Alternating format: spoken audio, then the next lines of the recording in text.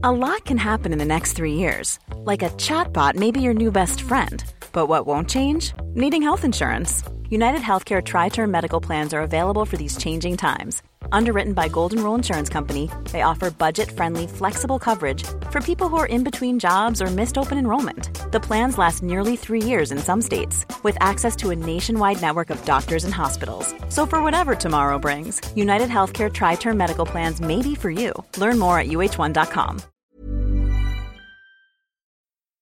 Guys, I think this is maybe the very first transcontinental Rational Security episode, as we've got both coasts and the middle of the country covered, but not that time zone that Alan's often coming in from. But other than that, we got most of it covered. I think we should invite Alan to pop in for a moment so we can have the central time zone covered, and then ask somebody from Alaska and somebody from Hawaii to pop in so that we can say we've covered all U.S. time zones. See, I'm mostly excited because as Molly Reynolds and I have become obsessed with the fact that John Eastman's emails as produced to the January 6th committee are for some reason all in Mountain Time, despite the fact that he was not on Mountain Time. And so now we have Scott on Mountain Time. Mountain Time is a state of mind, you see. That's the thing. It's just like, you're like, oh, it's kind of high altitude. I'm not thinking that clearly. Right, your mind gets a little fuzzy. The laws work differently at a certain level of oxygenation. Yeah, you can't bake shit. It's the same idea. Altitude's complicated. So what altitude are you at, Scott? I am mile high officially in Denver, Colorado.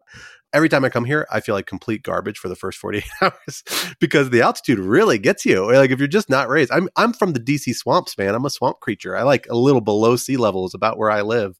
And this is a big adjustment for me. But once you get used to it, it's gorgeous and wonderful. The last time I was in high altitude Colorado, I was, giddy and feverish for 18 hours, and then it does catch you in a way that, like, being from the coast, you're just not used to it.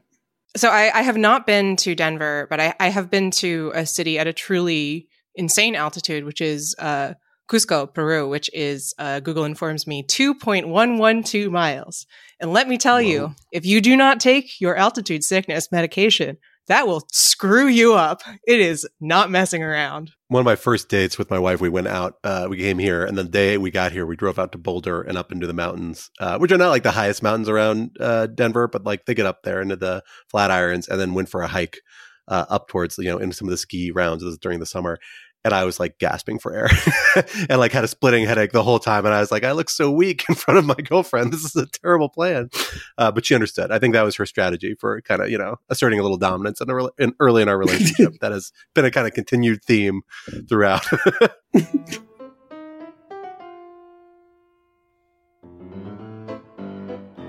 Hello, everyone, and welcome back to Rational Security. I am one of your regular co-hosts, Scott R. Anderson. Thrilled to be here in our post-Christmas holiday, Boxing Day virtual studio with one of my other regular co-hosts, Quinta Jurecic. Hello. And in the absence of our third regular co-host, who remains on extended leave, not dead, Alan Rosenstein, we are thrilled to have future Alan Rosenstein.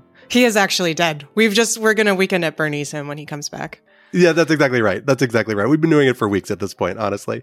The hair really worked with the sunglasses. It has a kind of Weekends at Bernie's vibe, even. None other than Rational Security co-host emeritus and Lawfare editor-in-chief, Benjamin Wittes. Ben, thank you, as always, for coming back on the podcast, your native podcast. It is. We're glad to host you again. It's the podcast of my birth. Yes, exactly. That's how we like to think of it here at Rational Security, even though we refuse to acknowledge your reign. As we've covered previously on the podcast, you never existed and there never was an original Rational Security as far as we are concerned. But this is, in fact, your first version of this particular podcast because we are having a very special episode. No, we're not talking about drugs and teenage sex on this very special episode of Rational Security. Instead, we are talking about the year behind us and what our listeners want us to talk about at the end of this year, because for the holiday week between Christmas and New Year's every year, at least for the last 2 years, we have recorded a listener-submitted episode where we talk about the topics you've asked us to talk about, listeners, talk about some of the object lessons you've submitted. We got a very ripe list of both this year. We're not going to have time to get to all of them.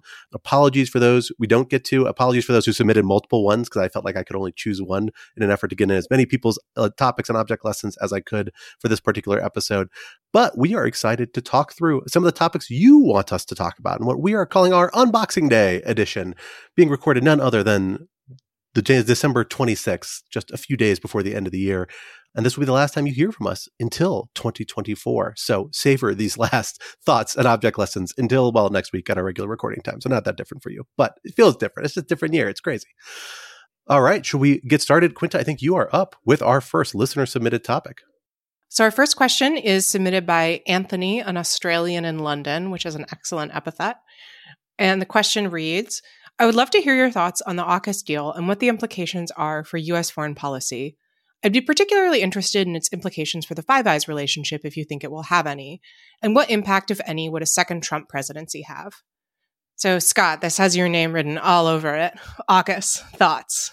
AUKUS, one of our very first topics in National Security 2.0, as I recall, in some of our very first episodes. I just want to point out that you just acknowledged that this was 2.0. You did it inadvertently. Strike it from the record. Against your will, but you cannot Admission escape. Against interest. You cannot strike this escape reference from the record. The 2.0 tag. Touche. Well, whenever we may have started this, when National Security first started, this was one of our first topics back in 2021, I think it was at this point. I also love this topic because anytime you hear an Australian say AUKUS, it to me sounds exactly as if they're saying Orcus, the Roman god of dead / creepy Dungeons and Dragons villain. And I cannot disentangle the two in my brain. So I always get a thrill when I hear Australians talking about AUKUS in particular. So thank you, Anthony. In my head right now, I'm hearing you say it and I love it in the Australian accent. This is a really good question. Like people don't realize, and I don't think I fully realized actually the last time we talked about it, the extent to which the AUKUS deal is actually like a step towards like a subset of the Five Eyes relationship in a particular direction. We really thought about AUKUS, and the big deal initially when it came out, I think was the focus of our first conversation about it, as a nuclear subdeal, because it was, the Australians canceled a deal with the French, went into this deal with the Americans and the Brits over nuclear submarines, which was kind of like a taboo. Australians were kind of hung up on not using nuclear technology in various regards. They kind of got over it. And it's super, super sensitive technology that really the Brits and the Americans only share with each other, if even fully there. The Australians are getting into the club, but it actually goes a lot further than that. They also lay a lot of expectations about coordinating on quantum computing, artificial intelligence, a lot of really cutting edge technology that particularly China, which this whole effort is kind of intended to help balance, is focusing on developing as well. So there's all this sort of sharing, and it's built on this trust relationship that itself is embedded in the Five Eyes. Like the Five Eyes is a post-World War II relationship centered on signals intelligence that includes Canada, New Zealand, Australia, UK, United States, as countries that have always had a very ripe, robust sharing relationship around signals intelligence. But it has evolved into a kind of like really interesting cultural alignment around intelligence and national security issues. This idea that like because we have this longstanding relationship, have learned to trust each other this much more. And so we're more comfortable sharing this high level of technology. So I definitely think it has implications for Five Eyes. I suspect the Canadians and the New Zealand, insofar as they want to participate in AUKUS, will be some of the first people, the easiest people to bring into the alliance. Whereas, France may be a little more difficult, India much more difficult, at least on these technology sharing elements, because they just don't have those sorts of close security relationships. So at the same time, it's, this will probably be the hub of a much broader deal, because you need to bring those other parties in to a broader China balancing arrangement generally, but it probably won't be the same as like the super sensitive technology sharing sort of arrangement that may be limited to Five Eyes, or maybe they find ways to bring the French and a few other allied states that don't have the same familiarity with, but nonetheless have close relationships into the relationship. Question about Trump is a good one. I don't see the Trump relationship really making that big a difference unless really like things go off the rails in a second Trump presidency, for the simple reason that there's bipartisan kind of agreement on the general approach towards China. And I don't think that's going to change under former President Trump. If anything, frankly, like the Biden administration has continued a lot of policies set in place under the Trump administration because they were kind of the consensus among professional bureaucrats. So I don't think that's going to upset anything, unless things really go off the rails, which is possible, but that's my sense. Ben, Quinta, do you guys have a different take on this, different thoughts? Well, I agreed with everything you said until the not thinking the Trump re-election would have a significant bearing on this, and I actually do disagree with that. Look, AUKUS is not NATO, but the entire set of signals that Trump has sent since he left office, but also particularly since the beginning of the Ukraine war, is that he does not believe in the central obligations and commitments of the United States in the world security environment. And the same instincts that will cause him to be very destabilizing to confidence in NATO will cause him to be very destabilizing to confidence in other security arrangements. And you could say the Five Eyes is the most resistant to that. Not sure that's true, but in any event, new security arrangements like AUKUS, in which basically we're telling the Australians, rely on us for things that you might otherwise rely on, say, France for. Why would Australia do that? And I don't think there's a good answer to that other than linguistic and military power. I do think there's a little bit of an all bets are off if Trump were to become president again, quality to AUKUS.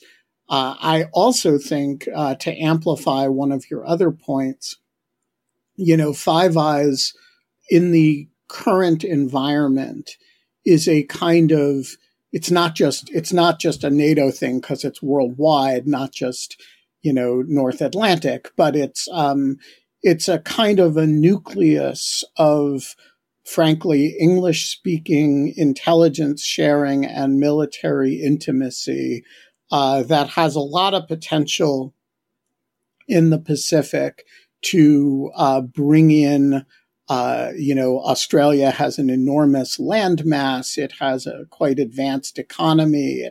And this is a very, very substantial set of developments that goes well beyond submarines. That said, I do think it depends on the U.S. being and continuing to be a reliable partner. And as such, things like the, inability to pass the foreign military national security supplemental, and at the extreme, things like the second Trump administration actually make it quite difficult. I will say before we move on to the next topic, listeners, there's a great book to be written about this evolution of Five Eyes and the weird way that 5 English-speaking former Commonwealth countries all decided we're cool sharing signals intelligence and now all trust each other in a way that they don't trust any other country. It's a super weird historical development. It's not strictly legal. It's fascinating. Somebody should write a book about it. I haven't found a good one. To the point that after 9/11, the head of the National Security Agency calls the head of GCHQ and says, if anything happens to Fort Meade, you are in charge of U.S. signals intelligence. That's how close the relationship between the U.S. and the British are. Didn't call the head of the CIA, didn't call the head of the Pentagon for which he works. He calls the head of British signals intelligence. Amazing. Well, for our second question, this is from David Scher. Thank you, David. I hear repeatedly that the only options to enforce the Trump gag orders are fines or jail, but a $15,000 fine does nothing to dissuade someone as rich as Trump, and no judge is actually going to put a major party presidential candidate in jail shortly before an election. What's the maximum fine for violating the gag order? Could the judge fine $1 million or more per tweet? Quinta, what do you think about this conundrum? We've talked about this a little bit, I think. I can't remember on the podcast or off the podcast, but how do you think courts are wrestling with this? What could courts do that maybe they're not doing yet to wrestle with this conundrum? I want to preface this by saying that I'm less familiar with the workings of the New York court system, which of course is one of the main gag orders that we have at issue here. But courts have a really broad power to enforce discipline within the courtroom. And that gives judges a pretty extraordinary degree of discretion. This is pretty well established in federal law. In New York law, if you look at Justice Engoron's order, he cites to a particular New York statute for civil contempt, which I have looked over, and it doesn't seem to set any cap. There is a financial cap for criminal contempt, but there isn't one for civil contempt. So on my reading, there is nothing that would prevent either Justice Engoron or potentially Judge Chutkan, if the gag order is reinstated and Trump continues to violate it, from slapping a really significant fine on him. You can come up with all kinds of fun ways to make it increase, it doubles every time or something like that. And pretty soon you're talking real money. In terms of, locking him up, as they say, I mean, look, there's not that much that actually would prevent a judge from doing that as a matter of law. I think this is more a matter of the judges and justices in Engoron's case kind of feeling out the edges of what they feel is strategically wise and permissible, perhaps because they worry that higher courts are going to slap them down if they go all out. But I do think that, we've seen so many instances over the course of the Trump presidency and post-presidency where Trump will try something and there's sort of this outcry of, well, why doesn't somebody stop him? And the answer is often there's not really a system in place for stopping this kind of behavior. There actually is in this instance. Like this authority is very well established. It's just a question of judges maybe being a bit gun shy and using it because they don't know how appeals courts are going to respond. Ben, does that sound right to you? Yeah, first of all, I dispute the premise of the question that no judge under any circumstance would lock him up. I think agreed. we have not yet seen a circumstance in which there is a flamboyant, direct and unapologetic violation of a court order or serial violations of a particular judge's court order. And if and when that happens, it'll test what the judges in question are made of. But there are also other remedies available to the judges between small fines and locking him up, one of which Quinta mentioned, which was big fines, and fines escalating in particular fashions can, as Quinta says, amount to real money really quickly, and you don't only have to use the grain of rice on a chessboard geometric growth. There are other, you can use other exponents as well. But there are others as well. One of them, Judge Chutkan herself mentioned, which was, fuck with me and I'll speed up the trial date. And, that's a real threat if you're Donald Trump. Now, currently, Judge Chutkan doesn't have jurisdiction over her own case. So that's not in force right now. But I think she has been pretty unflappable on this. And there are other ones as well. For example, and I haven't thought about the application of this in the criminal context, but look, in the civil context, in the Rudy Giuliani case, he ended up defaulting the case by failing to comply with court-ordered discovery rules. And that ended up costing him so far $149 million, which is, that's not small change. And so the question of what sanctions she could put on him, and she is really the relevant actor here because realistically, Trump is not going to defy any orders by Judge Cannon, who isn't putting any on him anyway. And Judge McAfee doesn't have any gag orders. Trump isn't really attacking any of the witnesses in that case just yet. So really, we're talking about DC. I think she can be reasonably creative here. So I just want to say I'm not at all confident that the premise of the question is right. Also, this is going to be before for the next few weeks anyway, before the DC Circuit, you know, which has its own ability to discipline litigants. So I would say do not despair of the remedial powers of the U.S. federal courts. Scott, you're the one of us who's actually worked for a federal court. What do you think? Well, I worked for a federal appellate court where you don't deal with a lot of sanctions or contempt issues. So I actually am not 100% Scott sure. worked in a fake court, as we call them. Yeah, something like that, perhaps. You know, but the only thing I would add is I think everything you guys have said is true. The one thing I will say is one, at the state level, you've got added constraints because you have to worry about appeals not just by state standards, but under federal law standards, right?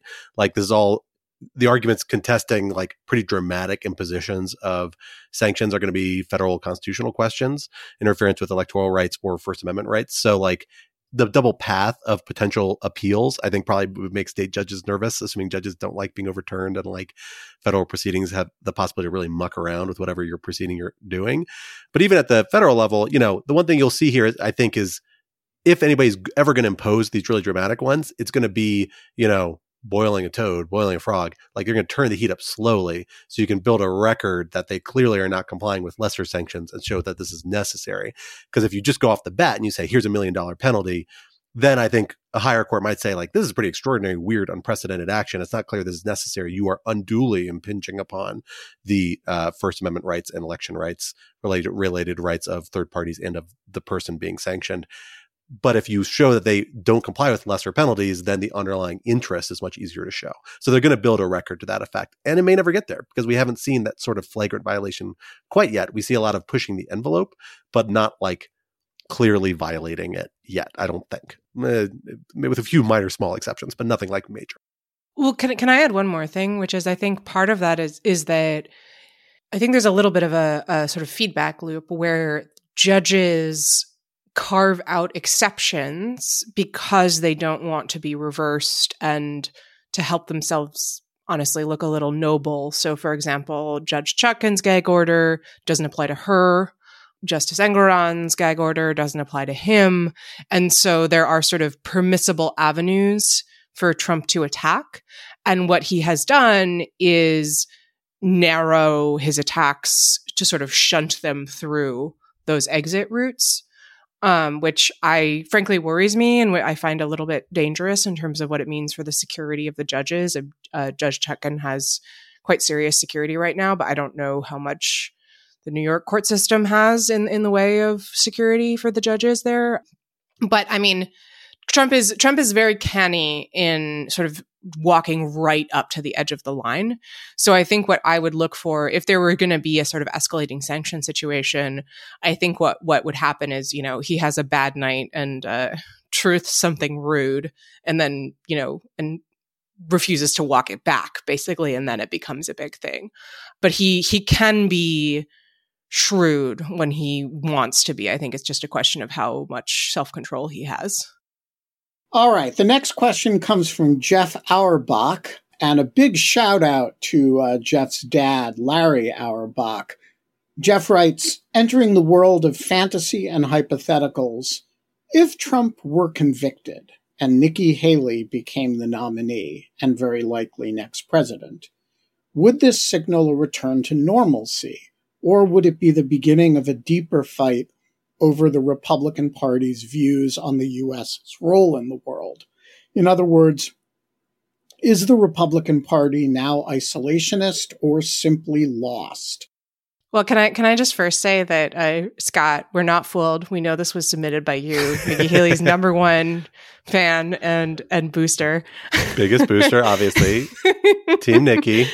Exactly. Nikki, you're so fine. You're so fine. I mean, since I've started by mocking Scott, let me give my take and then I'll hand it over to Scott to redeem himself.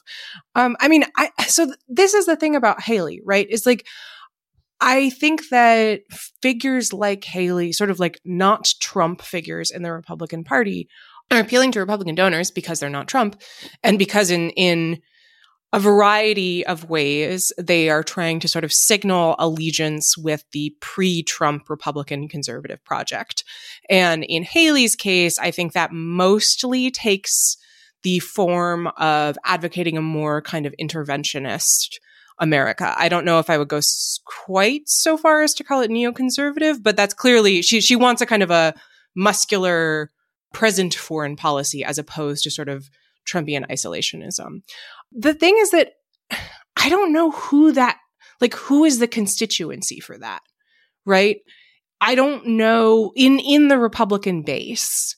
I'm not really sure who wants that other than sort of wealthy Republicans who tend to vote on the basis of, taxes and economic considerations who were put off by Trump. And so, well, I do take the point that if you can kind of imagine a situation where Haley is somehow kind of skips the part of the primary where she's going to run into a brick wall of MAGA sentiment and somehow becomes a Republican general presidential candidate, that she might indeed be very well positioned. That I think that is a reasonable point.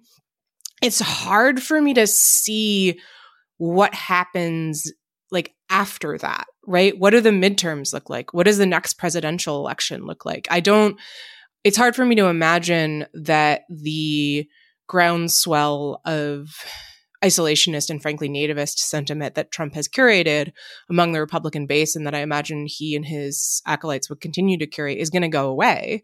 And that means that our hypothetical President Haley is going to run into real problems in a Republican-controlled Congress and even in a primary in 2028. And so I do think that there's a little bit of kind of magical thinking in some ways, sorry, Scott, from Haley boosters who are kind of imagining that you can sort of make this a top-down situation. If you get rid of Trump and put someone else in his place who is doing things a little bit differently, that you can just kind of squash this sentiment. But that sentiment is really, that has permeated the soil at this point in the Republican primary electorate. That is not going away.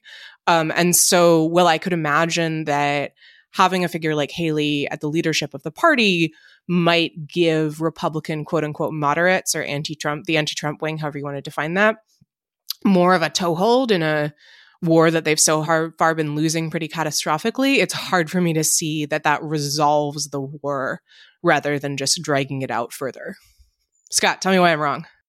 Yeah. So, I have just a fundamentally somewhat more, I think actually more cynical view maybe of a Republican Party, but I actually think it probably extends to both political parties. I think it's kind of in the nature of political parties, which is that foreign policy views rarely are what's driving people to vote for candidates. They tend to be the tail that follows the body of whatever the political candidate is.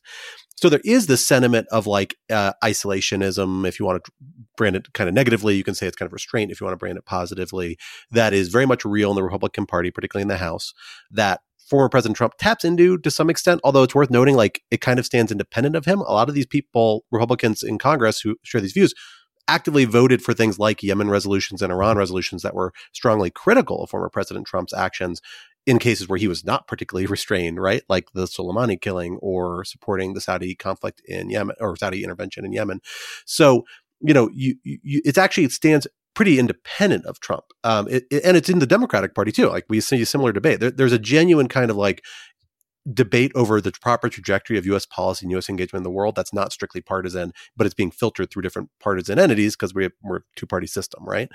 And so, if Nikki Haley is elected, I think, frankly, what ends up happening is the vast majority of Republicans who don't really feel that strongly about foreign policy one way or the other are going to feel a lot of pressure to back their candidate.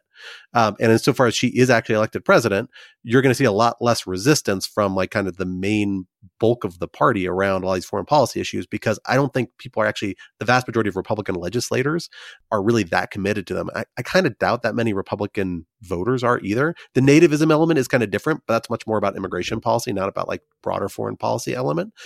So, and Nikki Haley, I think probably is not going to go back to a George W. Bush type neoconservatism, right? I think that actually is legit dead because it's so tied up in Afghanistan and Iraq and what's seen as decades of failed policy at this point that the Republican Party is desperately trying to distance itself from. But nonetheless, I think she's just a much more conventional foreign policy candidate. I think a lot of her foreign policy continues to look like a lot of the Biden administration's foreign policy because it's a kind of conventional national interest, strategic engagement with the world while cabining some of the perhaps overreach of the post 9/11 era in certain corners of the world by some people's measures anyway. So, what that means for the Republican Party, I'll say, is like, I think really a huge reason you see a lot of people willing in the Republican Party backing the kind of Trump administration views on foreign policy, a little more, unwilling to vote for Ukraine assistance, things like that, is because that's what their party leaders are saying. You have a very vocal minority that has kind of disproportionate power, and it's conveniently opposed to President Biden currently. If you had the same Republican president advocating for these policies, I think a lot of people would vote for them quite handily and not be too concerned about it. And look at the Senate. Like, Republicans in the Senate overwhelmingly actually support President Biden's policies on most of the stuff. Yeah, they want to negotiate about immigration, but it's not that different. And I think those people are still getting reelected over and over again by Republican voters as well. I think it's an indicator that like foreign policy isn't the driver here. And I think you'll see the foreign policy positions of the Republican Party track more whoever becomes the presidential candidate, mostly on other grounds. Does that sound right to you, Ben? I don't know. Do you fall between Quinta and I on this stuff? No, I actually agree fully with both of you. I just think you're speaking to different axes. So Scott is describing what the political scientists would call the behavior of the median voter in each House of Congress, the median member. Quinta is describing something else, which is what works in a Republican primary. What's the message that the Republican voter is most likely to be responsive to? And Scott, I think you are correct to say that's not ultimately what they're voting on. I agree with that, but there's a kind of mood to it that is, there's a reason why this year's darling in the Republican primary is a creepy thug like Vivek Ramaswamy, not, a Newt Gingrich, right, who had a Ramaswamy-like moment a few years ago. And, I think the mood in the party, as our questioner suggests, is decidedly isolationist, and that is a different animal from what it was 15 years ago. I also think it is the case, as Scott points out, that that does not necessarily control the behavior of the median member of particularly the Senate, and in the case of the House, may control the initial instinct, but then you can buy it off with all kinds of other goodies, or from other people's point of view, baddies. And so, but I completely agree with Quinta that if you say to the next person who's going to run a national political campaign, hey, would it be better for your campaign to be a Trumpy-like isolationist who talks about America first, or an internationalist, globalist cuck like Nikki Haley? Can a woman be a cuck? That's a profound question. It is a profound question. But I mean, honestly, and she has only Nikki can tell us the answer. She has the additional disadvantage that she's not white and her parents are immigrants. Right. And, which are you better off being as a walking in matter? And the answer to that question, I think, is pretty obvious. So, let me say I completely agree with both of you. Next question is from Graham, with a question that I frankly do not fully comprehend. Which do you prefer, wizards or fighters? I suspect most people are going to reflexively answer wizards. To complicate matters, I would submit the argument that a lot more kids who just got done reading Lord of the Rings prefer the idea of being Aragorn to the idea of being Gandalf. Similarly, I doubt many people come away from reading King Arthur stories fixated on Merlin rather than someone like Sir Lancelot. Does a fighter mean like a knight, like a guy with a sword? What is this the D&D thing? I'm somewhat confused. Fighter means somebody who wields a sword rather than a wand or a staff. Exactly. If fighters and wizards are like Dungeons and Dragons like classes, but I think he's talking more about the literary genre, like a warrior versus. This is kind of goes back to our werewolf v vampire debate from last year's episode, where talking about bruisers versus sexy wizards, and Alan thought he was a sexy wizard, as I recall, was the basic takeaway point. It was persuaded to that fact. I mean, I think so. I think that's what he's getting here. Here's what I'll say for my take on this is that I think in a literary mode, people are really drawn to the fighters, as we describe it, meaning like the normal guy with a sword, but like extraordinary characteristics. Because when you're building, a hero's development, like a hero's journey, it is about opposition and overcoming challenges. And so if you're like just a magic guy who can make anything happen through mystic powers, like then you are kind of inherently not facing the sorts of challenges that are really like compelling and interesting. What stories about wizards are you reading? There are all kinds of Bildungsromans that involve wizards. For example, Harry Potter. No, totally. But like they always come in like where they have, this is what I was going to get to, is like when you have compelling wizards, it's because they live in a world where they have like serious constraints on their power or constraints on their limitations, right? So like Gandalf and Merlin are two examples where they're like extraordinary powers. Like Gandalf is supposedly like basically akin to a god in Tolkien-esque sort of myth. And they're just these Deus Ex Machina machines where the authors bring them in to like solve a problem in a kind of miraculous way. And then they have to trot off and he like gets stuck in Mordor or something like that. Or Merlin just disappears for a few weeks. And then everybody's left to struggle without this wizard who then comes back into their life. So they're almost bad examples in a way where you do see wizards become main characters is because they become more akin to the warriors or the fighters, and that they're like hard scrabble, facing real challenges, real constraints, and that's what makes them challenging and interesting. So that's why I think people tend to prefer fighters. Like I think I prefer fighters, but that sometimes can mean wizards in a more fightery mode. It's just about like how it's like Superman versus Batman, right? Like Batman's cooler because he's just a guy.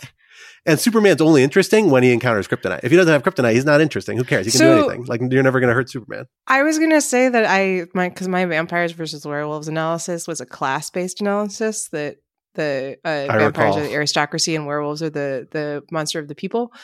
And I was going to say that doesn't port onto this, but I think you've just added that the fighter is just a weird word for this, that is the blue collar option here. Yeah, I think it's kind of right. Facing some challenges, some hard issues to deal with. Yeah, I think it's a little blue collar action. I think that's right. Sign me up for the Norns. The Norns. You've referenced Norns so frequently recently. It has come up a lot, I feel like. I have? In Lawfare conversations. This is like the third or fourth time in the last few weeks. I had to Google it to remind myself what they are. What is this? Like Scandinavian oracles, basically. Solid. All right. They weave the future on their looms, and you fuck with them at your peril. Nibbling Swedish meatballs, and on very nice angular furniture. They're kind of like if the Greek fates met the witches of Macbeth. In an get IKEA. The Norns. Yeah, in IKEA. Well, I wouldn't mess with that. And Odin's afraid of them. There you go. Classic wizard v fighter right there. Right there. We all want to be Odin. So next question comes from David. Realistically, is there anything to stop Donald Trump from appointing a loyalty-first cabinet if he gets reelected? I want to believe that Senate confirmation can still keep him from installing toadies, but we saw last time how comfortable he was with keeping unconfirmed acting officials in key roles throughout the administration. What's to keep him from leading all the way into that approach next time? Ben, this has your name written all over it. What do you think about this? Yeah, I think there's actually realistically nothing. So first of all, realistically, there is no scenario in which Trump gets elected and in which the Democrats have a majority of the Senate. So you have to imagine that a Trump election coincides with renewed Republican control over the Senate, which is probably going to happen anyway. And in that environment, it's hard to imagine that a loyalty-first cabinet is not confirmable. But secondly, even if it isn't confirmable, there is the ability to have acting officials do 97% of what you want is all but plenary. And so I don't think the advice and consent function is likely to provide much of a bulwark here. I think what will provide a bulwark, and what did last time, is the Administrative Procedures Act and in the extreme case, the criminal law, which is you can come into office saying you're going to indict all your opponents, but then they get to file motions to dismiss. You have to, engage in criminal procedure, and judges get to throw stuff out. And that is actually disciplining, both because, those make cases go away, but also because lawyers don't usually like to file cases that they know they're going to lose. And on the administrative law side, that people don't remember this, but the Trump administration had a very dreadful record of administrative law losses on all kinds of agency actions. And the courts really did rein in a lot of the, not everything. A version of the travel ban did go into effect. It was a pale shadow of the version Trump originally proposed. So I think realistically, it's not going to be cabinet appointments that restrain it. It's going to be litigation of one sort or another, and the fear of litigation, which is what happened last time. I'm curious, Scott, whether you think this is optimistic or pessimistic or about right. No, I totally agree. I mean, the one pushback, another pushback, I should say, I think you identified the right ones, and this is kind of a variation on the litigation one, is just that, particularly when you're talking about the Attorney General, as we saw with the Matthew Whitaker experiment, or certain other enforcement agencies, like when you have an agency that engages in enforcement activity and you have somebody who is at least colorably like appointed in a manner not consistent with law, there's tons of people who can legally challenge that, and it can invalidate a lot of government action. So there's one vehicle of vulnerability and a reason why it's harder to do that. Like there is a reason the Trump administration ultimately felt like they had to find a Bill Barr to a point and not just stick with Matthew Whitaker.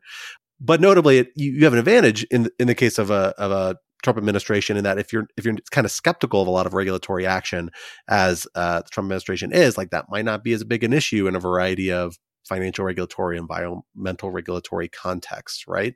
Because you're not really worried about doing that as effectively. But other than that, I think that's right. It's just how it plays out. Attorney General is probably the hardest one to get away with, I would guess, because of it so involved in enforcement action. But I suspect others would face a similar sort of conundrum. But I'm not sure it's insurmountable in a lot of cases.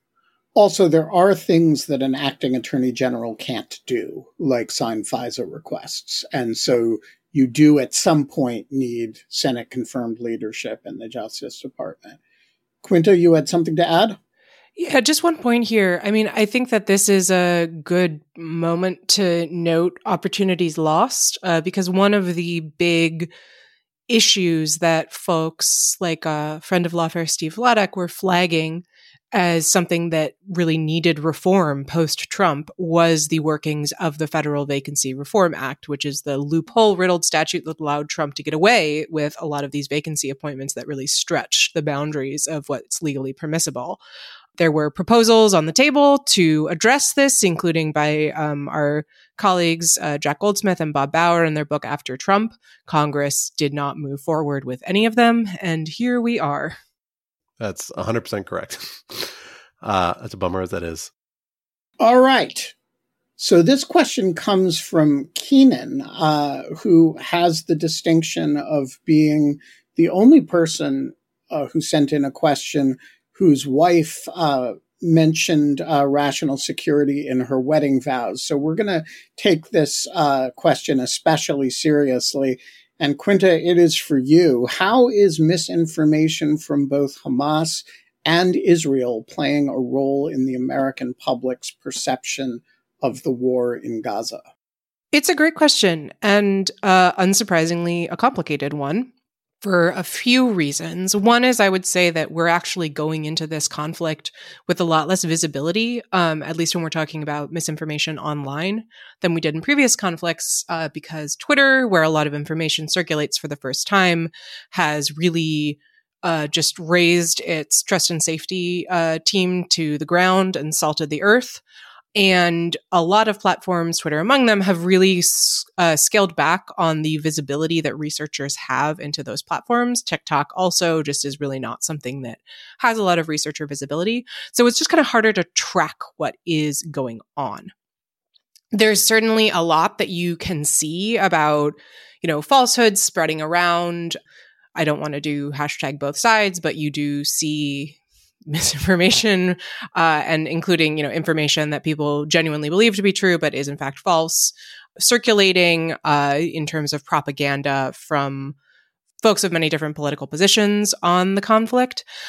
I think there's a temptation to sort of point to the fact that platforms have scaled back a lot of trust and safety capabilities, the fact that so much of this conflict is being litigated and debated online as, new and confusing in some way. And certainly, as is often the case, right, there is an extent to which the ability to transmit information quickly and spread it without context adds to all kinds of confusion and intentional misrepresentation.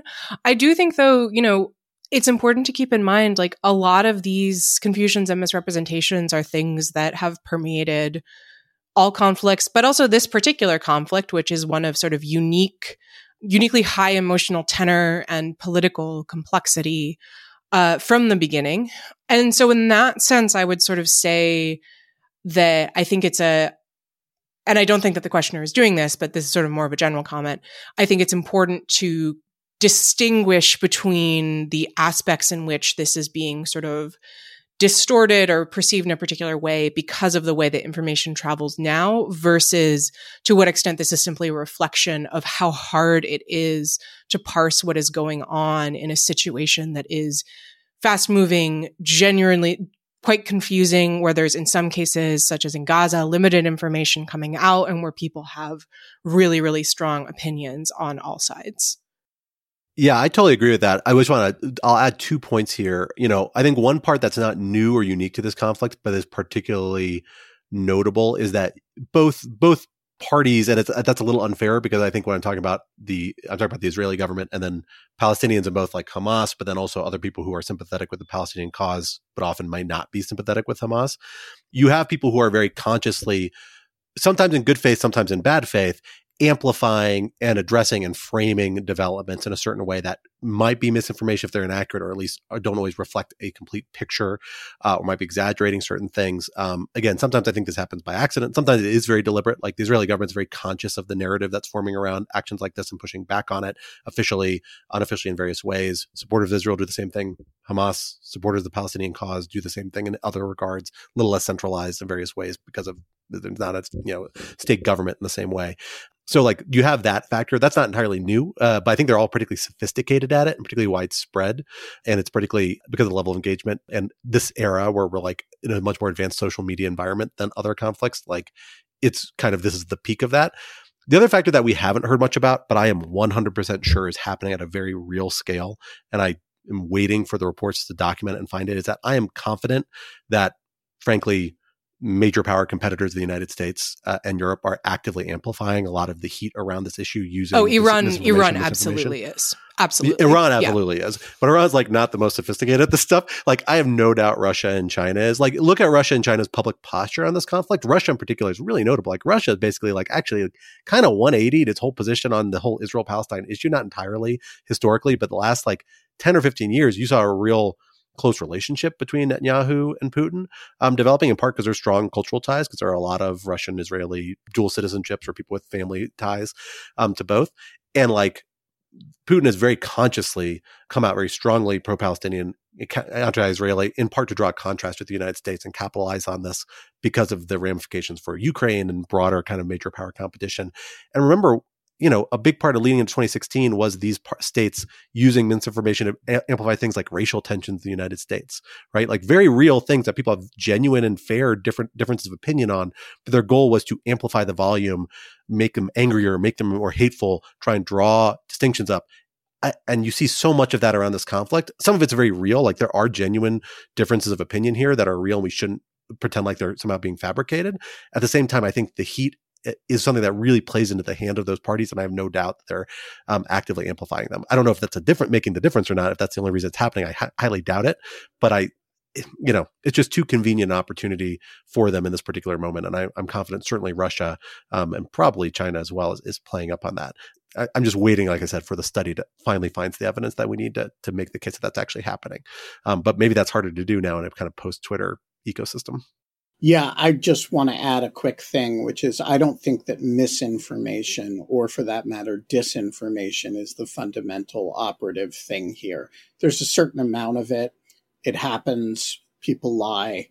People get things wrong and amplify it. For example, in that big hospital strike that people didn't wait around for. But it's not the dominant narrative here. The dominant source of information is truthful information being hyped out of context. And, it's people fighting over completely irrelevant historical questions like who was there first, what is indigeneity in the context of the Middle East. They may be accurate, or they may not be accurate. Some of these questions go back literally to prehistory. But the relevant point is not that it's disinformation or misinformation. It's that it's decontextualized yelling about things that may very well be true, but aren't essentially important. Also, if you only yell about the things that are injurious to the side that you favor, you can, without being inaccurate at all, be highly distortive and unhelpful. And I think that's a much bigger factor. So, for example, people on the Palestinian side who, talk about the number of Palestinian deaths with a great deal of rage and with no sense of what the alternative are for the IDF to the kinds of military actions they're pursuing, or to both sides people on the pro-Israeli side who talk about 1,200 murders on October 7th and no sense of the scale of the devastation in the weeks and months in response to that. They're not engaged in neither of these sides are engaged in misinformation. Both of these are true. They're just without a sense of the relationship to each other, completely devoid of what I would call informational utility. It's just yelling. And so acknowledging that there's a certain amount of misinformation, I think the much bigger problem here is the abuse or misuse of truthful information. I think a useful frame for understanding this is a concept that Kate Starbird, who studies this kind of thing at the University of Washington, calls collective sense-making, that a lot of what we think of as misinformation or disinformation is just a process of people trying to figure out what is going on in a confusing situation. And that's something that can be used for good. You connect with people, you figure out what's going on, that can be helpful. And it's something that can go in really dark and disturbing directions. And I think if you kind of put that framework on it, a lot of what you're describing, Ben, is attempts at collective sense-making of something that is big and ugly and complicated and has a very long history, and that therefore can get distorted in all kinds of ways. Quality sleep is essential. That's why the Sleep Number Smart Bed is designed for your ever-evolving sleep needs. Need a bed that's firmer or softer on either side? Helps you sleep at a comfortable temperature? Sleep Number Smart Beds let you individualize your comfort so you sleep better together. J.D. Power ranks Sleep Number number 1 in customer satisfaction with mattresses purchased in-store. And now, save 50% on the Sleep Number Limited Edition Smart Bed for a limited time. For J.D. Power 2023 award information, visit jdpower.com/awards. Only at a Sleep Number store or sleepnumber.com. Here's a cool fact. A crocodile can't stick out its tongue. Another cool fact, you can get short-term health insurance for a month or just under a year in some states. United Healthcare short-term insurance plans are designed for people who are between jobs, coming off their parents' plan, or turning a side hustle into a full-time gig. Underwritten by Golden Rule Insurance Company, they offer flexible, budget-friendly coverage with access to a nationwide network of doctors and hospitals. Get more cool facts about United Healthcare short-term plans at uh1.com.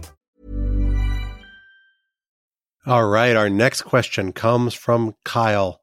Kyle asks, I'm a reporter. My fiance is headed to law school next year. Exact school still to be determined. Any general advice for her as she prepares for her legal education, or for me as the soon-to-be husband of a soon-to-be lawyer? I think I will take this one, actually. I should have given this to someone else to introduce because I am both the only person who went to law school on this Scott's the only person who's qualified. And the only person married to a person who went to law school on this podcast. So I'll say, I'll make quick piece of advice for both. On law school, I think the biggest thing is buy horn books early and often. They're useful all semester, not just before exams, because not all law school classes are well assembled. The Socratic method is kind of nonsense. So it's useful to have a parallel, which is a good summary to kind of guide you through the larger picture reasoning that horn books are very good for, particularly for black letter law classes. Two, I always tell people, new students, don't get too caught up in extracurriculars because law school can be a little all-consuming, and doing well, particularly your first semester, actually does matter more than it probably should, but it does matter a lot these days for like clerkships and things like that. So go ahead and focus on your classes initially. Extracurriculars are cool, but they're rarely all cracked up to be, except for clinics. Clinics are really worth doing, but you kind of do that later in law school anyway, most of the time. And I think the third piece of advice is not, don't get too caught up in it. Try and avoid the stress. All your classmates are going to be real A-type, uptight people. They're going to be delightful, but A-type, uptight people. It's easy to get groupthink in that sort of environment. Just fight the groupthink to the extent you can and try and relax and have a happier life. You're going to have a great career and do interesting things. So you will get there. Just focus on doing your best and trying to stay relaxed and happy, exercise, do things like that. Don't lose track of those things because they're just like part of life.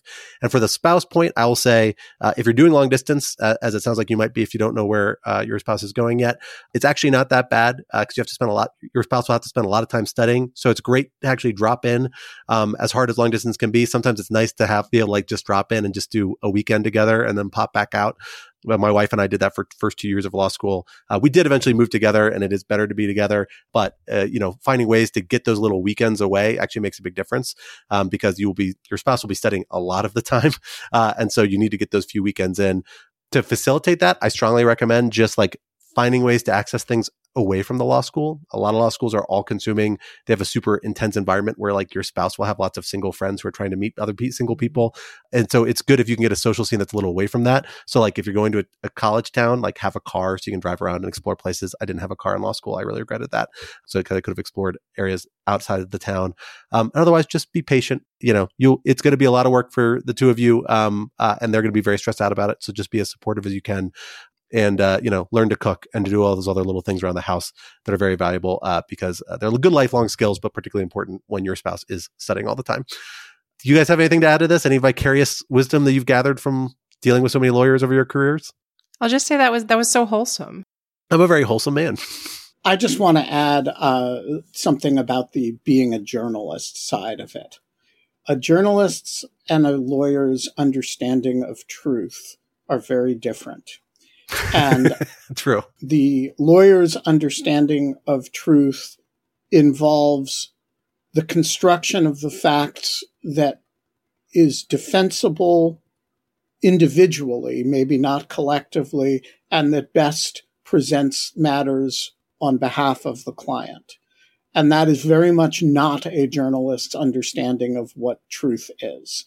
And I would just say to Kyle, understand that your spouse is going to learn a very different version of truth than you have learned, and develop a tolerance for that indefensible conception of truth that the lawyer learns. I will double down on that wholeheartedly. That's actually great advice. I've never heard phrased that well. And also I will say to the lawyer, to Kyle's wife, don't buy into the bullshit too much about being a lawyer. There's a lot of bullshit wrapped up in it. Don't let yourself be, the gunslinger, sophist lawyer, where there is no truth. Don't lose track of the fact that there's a reality out there that needs to be served. That's higher order. Touch grass, as they say. As they say, all right. Exactly. From @Lulu and Toes on the evil site that we do not name. Phenomenal name, by the way. I love @Lulu and Toes. That's a wonderful, wonderful tag or wonderful handle. Excuse me. And is, by the way, an excellent person as well.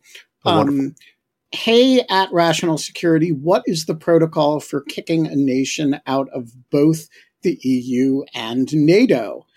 And what are the pros and cons of potentially kicking out, say, Hungary, to mention a not at all selectively chosen example? Scott, this is a very you kind of question.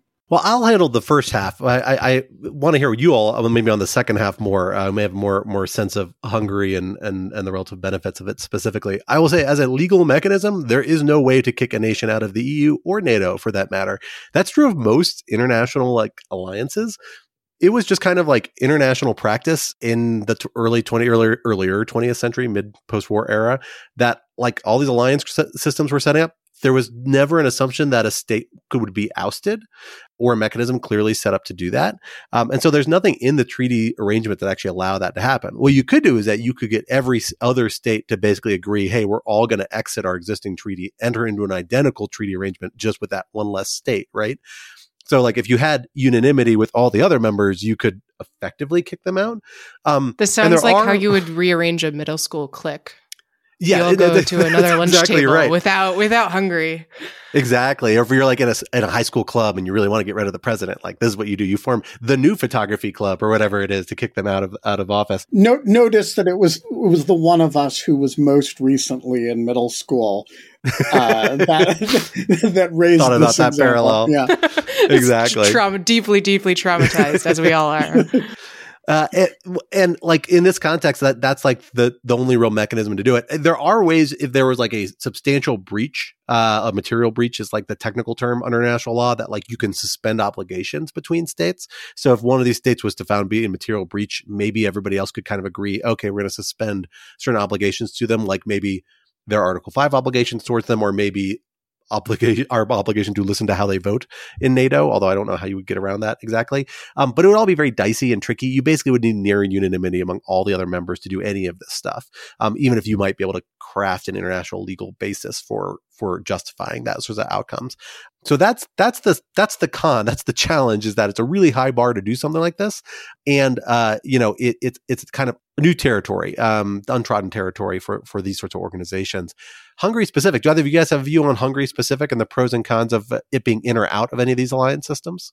So I have a couple thoughts about Hungary. The first is that, from a NATO point of view, I don't think Hungary is all that important, because, NATO it doesn't do that much by consensus.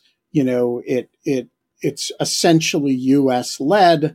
There are a few other major players in it, and countries participate as much as they want to. And, there is a free riding problem in the sense that if Viktor Orban were attacked, he would presumably invoke Article 5, and we would all feel like the fate of NATO depended on the response. But it's more of a freeloading problem than it is a disabling the functionality of the institution. NATO has been very effective the last year and a half, despite Viktor Orban, and what threatens it right now is U.S. dysfunctionality, not Viktor Orban.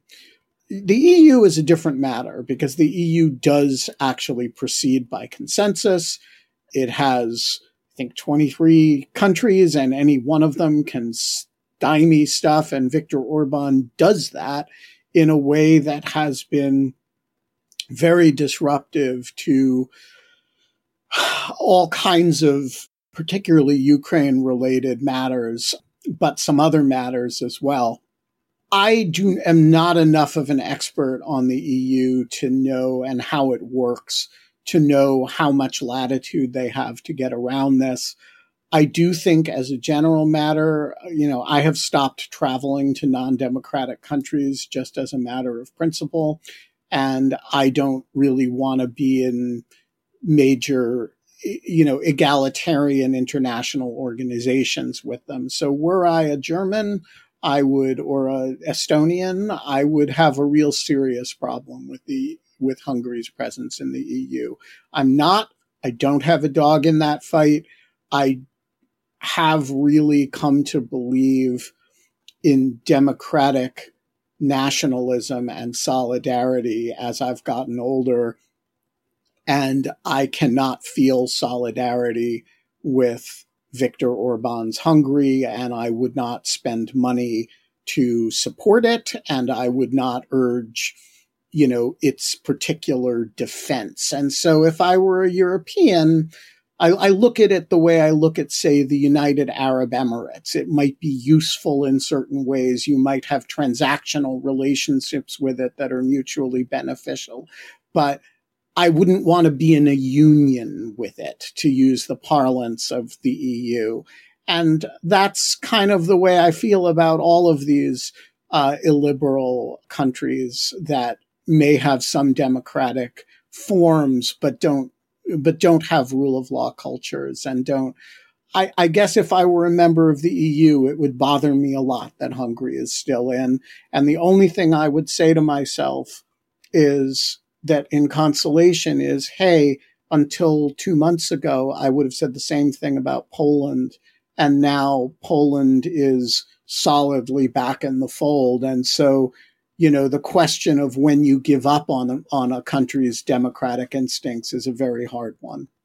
Next question is from Tim, who asks, in the wake of the mishandling of classified documents along the eastern seaboard, the western seaboard remains safe, I have wondered about a different approach. What if the government moves certain classification of materials to an all-digital means of consumption?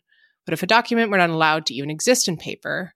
If classified documents to the president or within the National Security Council could only be viewed via iPad or Kindle or something, then isn't the risk of a printed copy being in a bathroom at Mar-a-Lago significantly reduced? Benjamin Wittes, what do you think? Alas, I kind of know the answer to this question, which is, so this was, in fact, the response to a lot of the Snowden stuff. And the IC created what was essentially a classified cloud, and they did not allow, plug-in USB devices so you could read the material online. You could not remove it. And the problem with that is that it doesn't apply to the president and can't be made to apply to the president. If the president wants his briefing material on paper, he's going to get it on paper. If he wants it on sheets of glass etched in, he's going to get it on the sheets of glass. And if he wants it projected into clouds of mist, he's going to get it that way. That's the essence of being president. And so you can do a lot of the work associated with the Edward Snowden level people this way, but you can't really control the raging bull elephant if he's the president this way. And there's also limits to how much you can do on, as the Teixeira case shows, somebody's gonna bring a phone in and take pictures, and that, take pictures and upload it to your Discord server. You can control access to a certain degree, but particularly at the secret level and below. This is much more a problem at the secret level and below than it is at the top secret level. But, there are a gazillion terminals that are not in SCIFs that have access that people, you are relying on trust to some degree. And if you do that, there's going to be some level of trust fail, and it won't just be on the Eastern Seaboard.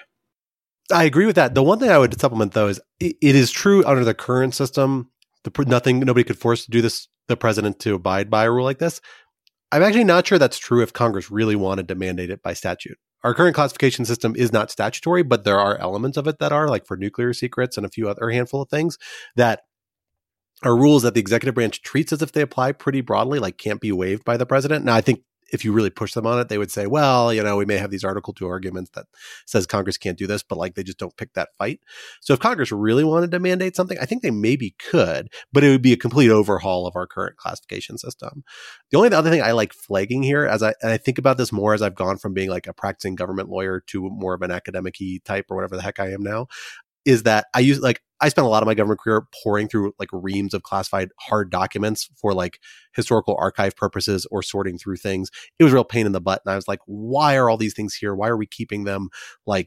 yes, it'd be easier if it's all electronic. I could do like searches, and I kept no hard records myself. I kept everything electronically because I'm that generation.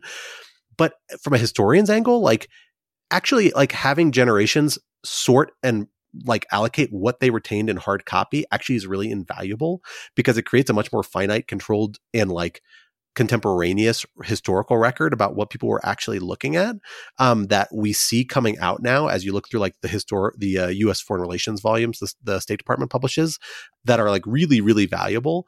And so like you lose a little bit of that. And so that's something that the government has thought a little bit about trying to recreate. The State Department like has efforts to say like we capture certain people's emails and like encourage people to flag certain things for historical significance, things like that. But I'm not sure we have a good substitute for it in the electronic era. And I look at my home laptop and the sheer volume of material I have here. And if I'm ever significant and a historian gets their hands on it, they will be able to do nothing with it because it's just too much crap to sort through. And I fear that's the world we're going into for with our entire government, for historians 50 years from now. But, I guess that's their problem. At that point, I'll be dead or retired probably. So maybe, hopefully neither, but possibly, but we'll see. Our next question comes to us from Connor McGuire. With China's slowed economic growth and aging population, how does it affect Xi Jinping's policies, specifically ambitions for Taiwan reunification? He continues to push the One China principle, but the previous window of opportunity starts in 2027 and does not go past 2035. I think is the window where the Chinese government has said this is where we think we'll be at the point where we will be prepared or should be prepared to launch a military campaign to reclaim Taiwan. And it does not go past 2035, as this is when they were predicted to be at their strongest economically and militarily. That's the point where their economy is going to take a deep downturn by some projections. An aging population, declining birth rate, and failing economic policies has to affect this decision calculus, but in what way? Ben, do you have a sense of this? Have you thought about the Xi Jinping calculus here? I confess that the future of China is not my forte, but I will give it the following thought. First of all, when you have 1.4 billion people, the trends do not have to be in a good direction for you to have a lot of people to throw at a problem. And if you are willing as an authoritarian to divert very large number of resources from, support for the population, you can generate very large amounts of resources available for pet projects. Just ask the North Koreans, right, who can produce a lot of missiles and a lot of nuclear bombs by just not caring if a lot of people are starving. And so I do not believe that the fact that, the optimization window for military strength will have closed means you couldn't have a very credible military threat against Taiwan. I also think that the likelihood of a military action does not necessarily decline with the closing of that window. It could accelerate it, actually, in the sense that if Xi or his successors were to perceive that the window is closing, the aspiring first-tier power who's really a second-tier power can be an extremely dangerous thing. And so I would take that threat very seriously if I were Taiwanese or somebody who cared about Taiwan, which I actually do. The final thing is that, look, I don't believe that demographics are destiny, but the demographics of China are a very ugly picture and kind of unlike anything we've ever seen before in world history, except on a very small scale, like Japan in the 90s and early aughts. And the thing about Japan in the early 90s, late 90s and early aughts is that it was rich. And so what it meant for Japan was very slow or stagnant growth and the end to its challenge to the United States as the world's most productive economy. It did not mean the failure to feed hundreds of millions of people. And the demographics of China, if you play that out, that same effect, which is negative population growth and, stagnant economic growth over a decade or more, or maybe in China's case, longer than that. And China also has this element of, just not having enough women as a result of, the one-child policy and the accompanying rates of infanticide over time. That's something the world has never really dealt with before. And I do think China has a reckoning coming. And I do think a lot of things in the world in terms of the peace and security of a lot of places depends on what happens and how it handles that. I just don't think it's right to take a sort of demographics is destiny. Demographics here provides choices that regime is going to have to address, and how well it addresses them answers a lot of those questions. The challenge itself does not answer those questions. I'll just say there's what I thought was a great New Yorker article about this by Evan Osnos this October that's called China's Age of Malaise. And one of the really interesting things about it is, well, he does something that I always appreciate, which is go beyond the sort of very high level, China this, China that, and actually look at the experiences of everyday people and interviews them and talks about, what does it mean for like bookshops, right? How can you track sort of cultural stagnation from increasing authoritarian pressure by the government in terms of what like independent bookstores look like? And one of the things that he points to as something that has really created a lot of discontent within the population and created economic problems as well is China's response to COVID. So I am not a China expert. I am not an economist. I know very little about all of this, but I did think that was a really interesting and thought-provoking exploration of the topic, not only in terms of what it means for potential great power conflict, but also just what it means for the millions and millions of people who live there, and whose futures are going to be shaped in a profound way by whatever direction the country goes next. Yeah, the only thing I would add to this is that I am not a China person. Like, I tend to be a Middle East person with like a little bit of Eastern-ish Europe or Balkans kind of dashed in. But I've done a lot of work on China because I wrote a very long law review article on China issues earlier this year. So I've kind of been reading up on this. And the thing that really strikes me is that this whole context is really complicated and becomes very much a sort of Rorschach test, in part because China's internal governance is it's such a black box, because it is not just Xi Jinping as personal dictator, although it's often framed that way, and maybe that is what it is, but it's actually the upper echelons of the Chinese Communist Party that clearly he is a major figure in, but it's not clear whether he's dictating things or whether there are other kind of centers of gravity. Like he clearly seems threatened by certain former Chinese leaders he's worked hard to marginalize. So suggests there are different little gravities of centers of gravity in terms of power there. And we don't know how they think about these challenges, right? Like, this was always in my IR student days in college, like the argument about democratic peace theory and the explanation for it that, this is the idea that democracies rarely go to war, not that they never go to war. That was kind of one version of it initially. But I think there's a compelling argument. One compelling explanation as to why it is relatively rare is that we have to have debates out in the open when you're a democracy, right? Like, a lot of your policy discussions and push and pull between different centers of gravity, different powers happens in public in a way that your rivals or potential rivals can see. And so your behavior becomes a little more predictable. And then perhaps the idea is that you have a lot more warning signs as you get closer to a point of crisis, right? So there's less concern about a crisis suddenly arising. China has the exact opposite. And so part of the reason why you hear such varying perspectives of alarm that we have over China is because we know they have these challenges coming around the bend in under 10 years or less, very serious challenges, very kind of like existential challenges and crises for the regime. And we don't have any idea how they are thinking about them and how they fit into their reasoning and how they engage, really even their elites in them. We know how they kind of frame them to the public, which is a sign of complete strength without cracks. But like, that is such a farce. It is hard to take it seriously, as the COVID crisis kind of really demonstrated. So I tend to think that there's a lot of alarmism around China in the United States and other parts of the world. It's not that there aren't serious challenges. I think they're very real, but that the black box nature of their governance leads a lot of people to fear for the worst and read the worst into it. So I think you have to prepare for the worst, but I think you also have to recognize that, like, that's actually not the way we would approach these challenges, and it may not be the way they approach these challenges either. And in the specific case of Taiwan, like, attacking Taiwan even after 2027 would be a devastating act for China to undertake, even if it won.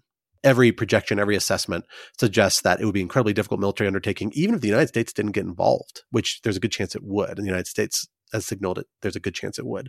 So all that suggests that, like, if they're facing these challenges, that's a lot of added burden, but for a period of major crisis that the government's going to have to wrestle with. Maybe they don't want to undertake that, but then they don't want to signal that externally. So they have a reason to kind of act like, no, this is a window where we are really might capitalize on our opportunity so that we don't signal weakness. It's a complicated game. And I think we all need to exercise a little bit of modesty about what we know about what China might do about any of this stuff. Next question is from Anonymous, who asks, what has been going on with Wagner in Africa post-Prigozhin? Has it changed in any way? So this is not a topic that I can claim I have any special knowledge of other than reading the newspaper, but there's been really, really good coverage of this, particularly from the New York Times. There's an article in November that I reread entitled "The Battle for Influence Rages in Heart of Wagner's Operations in Africa." Bailey and Peltier, it looks like with a couple of other colleagues who may have collaborated with them, a lot of on-the-ground reporting from the Central African Republic. There, at least, they tell a story about Wagner essentially actually being in its dissolution actually having a big impact on Russian operations there. You have the Russian Ministry of Defense and some other sort of like alternatives to Wagner trying to step in or assert control over Wagner to assert kind of a more central role. Meanwhile, elements of Wagner are still operating there and still operating under existing contracts, some of which are seen in positive light by certain members of the public. Others see them as criminals and torturers and war criminals, as the way they're framed in a lot of other kind of contexts. And the article frames it as there being a moment of opportunity for Western security contractors and things like that to step into some of these holes because of discontent with Wagner and the fact that the leadership fight, if nothing else, signals lack of stability around Wagner. I don't know if this is right or not. I don't have the expertise. The one thing I'll say is that it makes a lot of sense to me that the fight that Prigozhin and Putin got into ultimately, and the way Putin resolved it by apparently killing Prigozhin, does seem like it's bad for Russia, right? Like it's a sign of weaknesses of Putin's control, if not terminal weakness, by virtue of the fact that you had in Prigozhin and in the Wagner operation he set up a body that really was doing really effective things for Russia in Wagner and exercising influence, and that those sorts of management skills, those relationships are hard to capture. They're hard to reproduce easily. And he actually seemed to have been good at it, as weird a guy as he was. And that when you suddenly start killing off the leaders of major corporations that work for you or they have affiliation with, it's not a sign of stability or somebody people want to build a long-term relationship with. And that's to Russia's detriment in the end. So my sense of that is that it's a chaotic situation and one that we don't have to wait to see how it will shake out, but that it probably means that Russia's role and influence in these areas is weakened, even if it's still maybe substantial. All right, here is our last question, which I confess I don't quite understand, and so I'm going to let each of you interpret it for yourself. I'm curious, this is from Liz W., which media you consumed this year, A, where you are the hype man or woman, or B, just where you didn't quite get the acclaim. So, Scott, you get to choose whether you're in A land or B land and what the media is. What's your hype versus didn't get the acclaim media this year? Well, I am going to go to a well that I've hit on a few times on the show before, but I'm going to hit again because it's just fantastic. And a new season just started and it's just amazing. And that's For All Mankind. It's like my favorite show of the year. It's my favorite show the last couple of years. I think I watched it all this year. I can't remember. I started watching at the end of last year or beginning of this year. It is a alternative history telling of the space race between the United States and the Soviet Union that jumps 10 years every season. So it started in like the late 60s, early 70s, and now is in the 2000s, entering into its fourth season. I still need to catch up on the last few episodes, but man, it is just phenomenal. It's interesting. It's reasonably well acted. The first couple seasons did an amazing job, like building an alternate history by borrowing from real history. Like my favorite example of this is that when they talked about the moon landing, which happened in a different environment here because the Soviets beat the Americans to the moon, they borrowed from the actual speech Nixon wrote about Neil Armstrong and others. He'd written in the event that they died when they attempted the moon landing and it failed. So they actually had that speech, although what happened is a little more complicated than that. So I won't spoil it for people. it is really, really, really compelling, well done television that incorporates in these more recent seasons, like a lot of like real stuff about the space race that is actually really relevant because we're entering this era where space is becoming a major area of development and contention again. And it's absolutely fascinating. It does a great job with the science, with the history, with the politics, I think. A little sensationalistic, but that's the nature of television. I cannot be enough of a hype man for the show. Check out For All Mankind. I love it. There's one really horrible plot thread that somebody warned me about that is annoying and terrible in seasons 2 and 3. Not there anymore in season 4. Good news, guys. So once you weed that out, everyone will know exactly what I'm talking about when you watch it. It's really stupid and terrible. Once you weed that out, show's great. Really excited about it. Quinta, are you a booster or a thumbs downer? A hater, I'm going to try to break my streak of negativity by talking about things that I liked. So first off, I was looking at, I keep a list of books that I read every year to encourage me to read more, which doesn't really work. But I do have a list, and looking at it, I think I will put my favorite book of 2023 as Colson Whitehead's Crook Manifesto, which is a sequel to another novel he wrote a few years ago called Harlem Shuffle. They're both excellent. They're sort of have the furniture of a crime novel, but it's really sort of a way of exploring the lives of these particular characters in 1960s and 70s Harlem. Whitehead obviously is an incredible writer, and it's just kind of amazing to watch someone working at what is so clearly the top of his game and like having a great time. So highly, highly recommend those. In terms of other media, I have shouted this out before on the show, but I will point again to Our Flag Means Death, which is a weird little pirate workplace comedy / rom-com that just finished its second season. And if HBO doesn't renew it, I will be very sad. So consider yourself on notice, HBO. And in terms of music, I will point to the new Mitski album, which is called The Land is Inhospitable and So Are We. It is great. I did not so much care for her previous album, sorry Mitski, but this one was excellent, and I highly recommend blasting it at top volume while you do a bunch of chores around the house. All right, I have one. There's a totally underhyped podcast that y'all need to listen to. You may never have heard of it before, but I'm here to bring you into the light. It's called the Lawfare Podcast, and I gotta say, it's everything it's cracked up to be. I mean, I heard a lot of hype about it. I've been hearing about it since the beginning. The hosts are so smart and handsome. Yeah, exactly. And so, and the rare handsome podcast host out there. And it's, I started listening to it thinking, all right, this is, not going to be everything people say and whatever. And it really just was. So I want to really direct your attention to the Lawfare Podcast. They can do no wrong.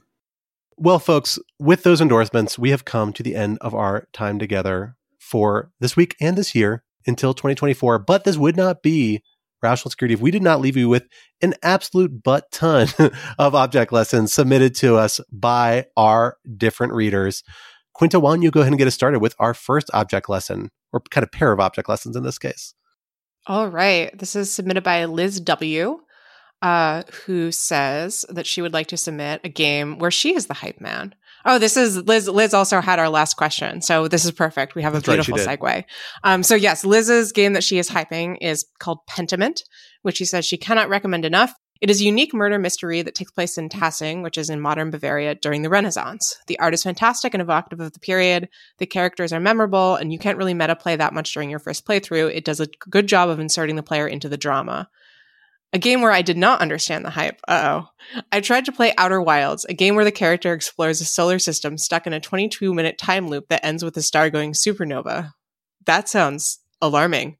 What I learned about myself is that I am too baked into the pre-autosave cloud and cloud backup period of gaming to ever play a game that restarts midway through its exploration. I just get stressed and frustrated. I will say I do not really play video games, but that sounds stressful and frustrating, so solidarity. I'm sure this game is every bit as joyful as this fanbase says, but as it was the first thing I thought of when my GP asked about my stress levels during my annual physical. That's a bad sign. That is a bad sign. I will say, we do not have Eugenia, our resident video game expert, on this episode, sadly. I want to know her thoughts. Good endorsements. I know. I would love to play video games. Like I've said before, it's just never going to happen when I have children. But like, I'm looking forward to being a retired person in an era of video games. Like, I feel like that's like the era to be like, really get into it. Time to make it happen. I feel like our generation will be like the people technically savvy to make it happen, which I'm excited about. I wrote a poem once about retired people and video games. Really? Well, this sounds. Was it a limerick? Yeah. No, it was an ode. Interesting. Well, I would say we should read it, but I don't think we should. But we should share it. We shouldn't. One day, perhaps. Well, let me go on to our next object lesson. This is from Jennifer from New York. She says, my object lesson for you to consider is a book I recently enjoyed called Palestine 1936, The Great Revolt and the Roots of Middle East Conflict by Oren Kessler. The book covers in depth the state of affairs in British Mandate Palestine in the 30s and draws on recently declassified documents, notably an interview with Churchill, and focuses on the Arab Rebellion. It's a good read regardless, but given the current Israel-Hamas war, it's particularly relevant at the moment. Great recommendation. I am super intrigued by this, and actually am probably going to go pick up a copy because this is a really fascinating historical period, the Mandate period. I've done some work on in undergrad when I was a Middle East Studies major, and a little bit since, and I've helped edit some scholarship on occasion. So I'm intrigued by this. I'm intrigued by a deep look at it by or the author, who I believe is a journalist by training. So could be an interesting look there. Ben, what do you have for us? From TM, who writes, my object lessons come from The Dispatch, an anti-reactionary conservative news website. The first lesson is Advisory Opinions, their legal affairs podcast, because it offers sober legal analysis and punditry. I want to see a debate between them and Trump trials team over Trump's legal woes, i.e., would a Supreme Court Section 3 decision make Trump's camp stronger or weaker? The second is The Remnant with Jonah Goldberg. It's thanks to him I'm an anti-reactionary center-right person. If you want a starter episode, try A Cynical Man, since it covers many of the show's themes. And finally, there's the Dispatch podcast, which does weekly interviews and news roundups. Next recommendation is from Connor McGuire, who recommends the book 3 Dangerous Men by Seth Jones, which he says is a great book detailing the current prominent military leaders in China, Russia, and Iran. It examines actions that would happen in the gray zone and proposes what the U.S. needs to do to counter their influence. And our next object lesson also comes from Connor, who gave us a troika of object lessons. This one is Killers of the Flower Moon by David Grann. The book, not the movie, although, hey, the movie's good too. I haven't seen it yet. David Grann is able to craft a mystery novel from a historical account, even though it was real life and occurred 100 years ago. It was a page-turner that felt more like a thriller than a history book. I always do enjoy books like that because I am a dad, so I love historical fiction. Pass on the movie. It was meh. Okay, right, maybe not that great. Who knew? I'm also about to read the newest book, The Wager. If it's anything like Killers, then it will definitely be good. I've heard good thing about The Wager too. Classic dad book. It's about sailors. So get on it. Big ships, men at sea in the 19th century. Everything a dad wants. And the last episode of the Troika is from Connor McGuire is The Prince, the podcast version. A bit older and not sure if it's been stated, but it's a podcast from The Economist on Xi Jinping and his rise from shambles to being general secretary. I found it intriguing and maybe a look into the leader's psyche. I also find it intriguing how the form of government he embraces is the same government that imprisoned his father and forced his family into a life of shambles. And I will say, just generally, because I've really appreciated this year and I've been meaning to do it as an object lesson, The Economist is freaking killing it at the podcast game right now. I've been like a lifelong subscriber to The Economist for a very long time. Since I was like embarrassingly young, like in middle school, given how expensive it is. It's like my annual Christmas present. But they have been doing phenomenal podcast series. The Prince is a really good one. They've got a ton that have been great. So highly recommend folks check that out. I feel like it doesn't get like enough attention for how high quality and in-depth they've been. And next recommendation is from Chad, who recommends the book Listen, Liberal, or Whatever Happened to the Party of the People by Thomas Frank. And we have another book recommendation coming in for our second to last object lesson. This is from John Ragosta, a historian at the University of Virginia. Wahoo wah. Happy to give this an endorsement to my fellow Wahoo, of sorts anyway. He has just published a book, For the People, for the Country, Patrick Henry's Final Political Battle, where he looks through Patrick Henry's eyes at the development and ratification of the U.S. Constitution and the turbulent political period of the 1790s, leading to the election of Thomas Jefferson as president. Again, one of my favorite time periods. I really like the late 18th, early 19th century. Super interested in American history. So great. Looking forward to this book as well. 1790s rocked. Rocked. Super interesting. We should rank decades for our next episode. But the 1790s were awesome. There's a lot happening. There's a lot busy happening. Super divided. We had wars. We had, foundational stuff. It's good. All right. Liz W. gets the final object lesson, and it is LinkedIn, which she says is kind of my social network now. ? My field is a little small, entertainment and games lawyering, but I get a decent smattering of dog pics and polite teasing because there is enough fear of impropriety that you can only be so trolly. So it's weird, but it's working for me. And I gotta say, Liz W., that is about the only social network I'm not on. I don't know why, but I continue to be linked out or linked off. And but that's the best recommendation for it that I've heard. So maybe I will activate my account and send you dog pics.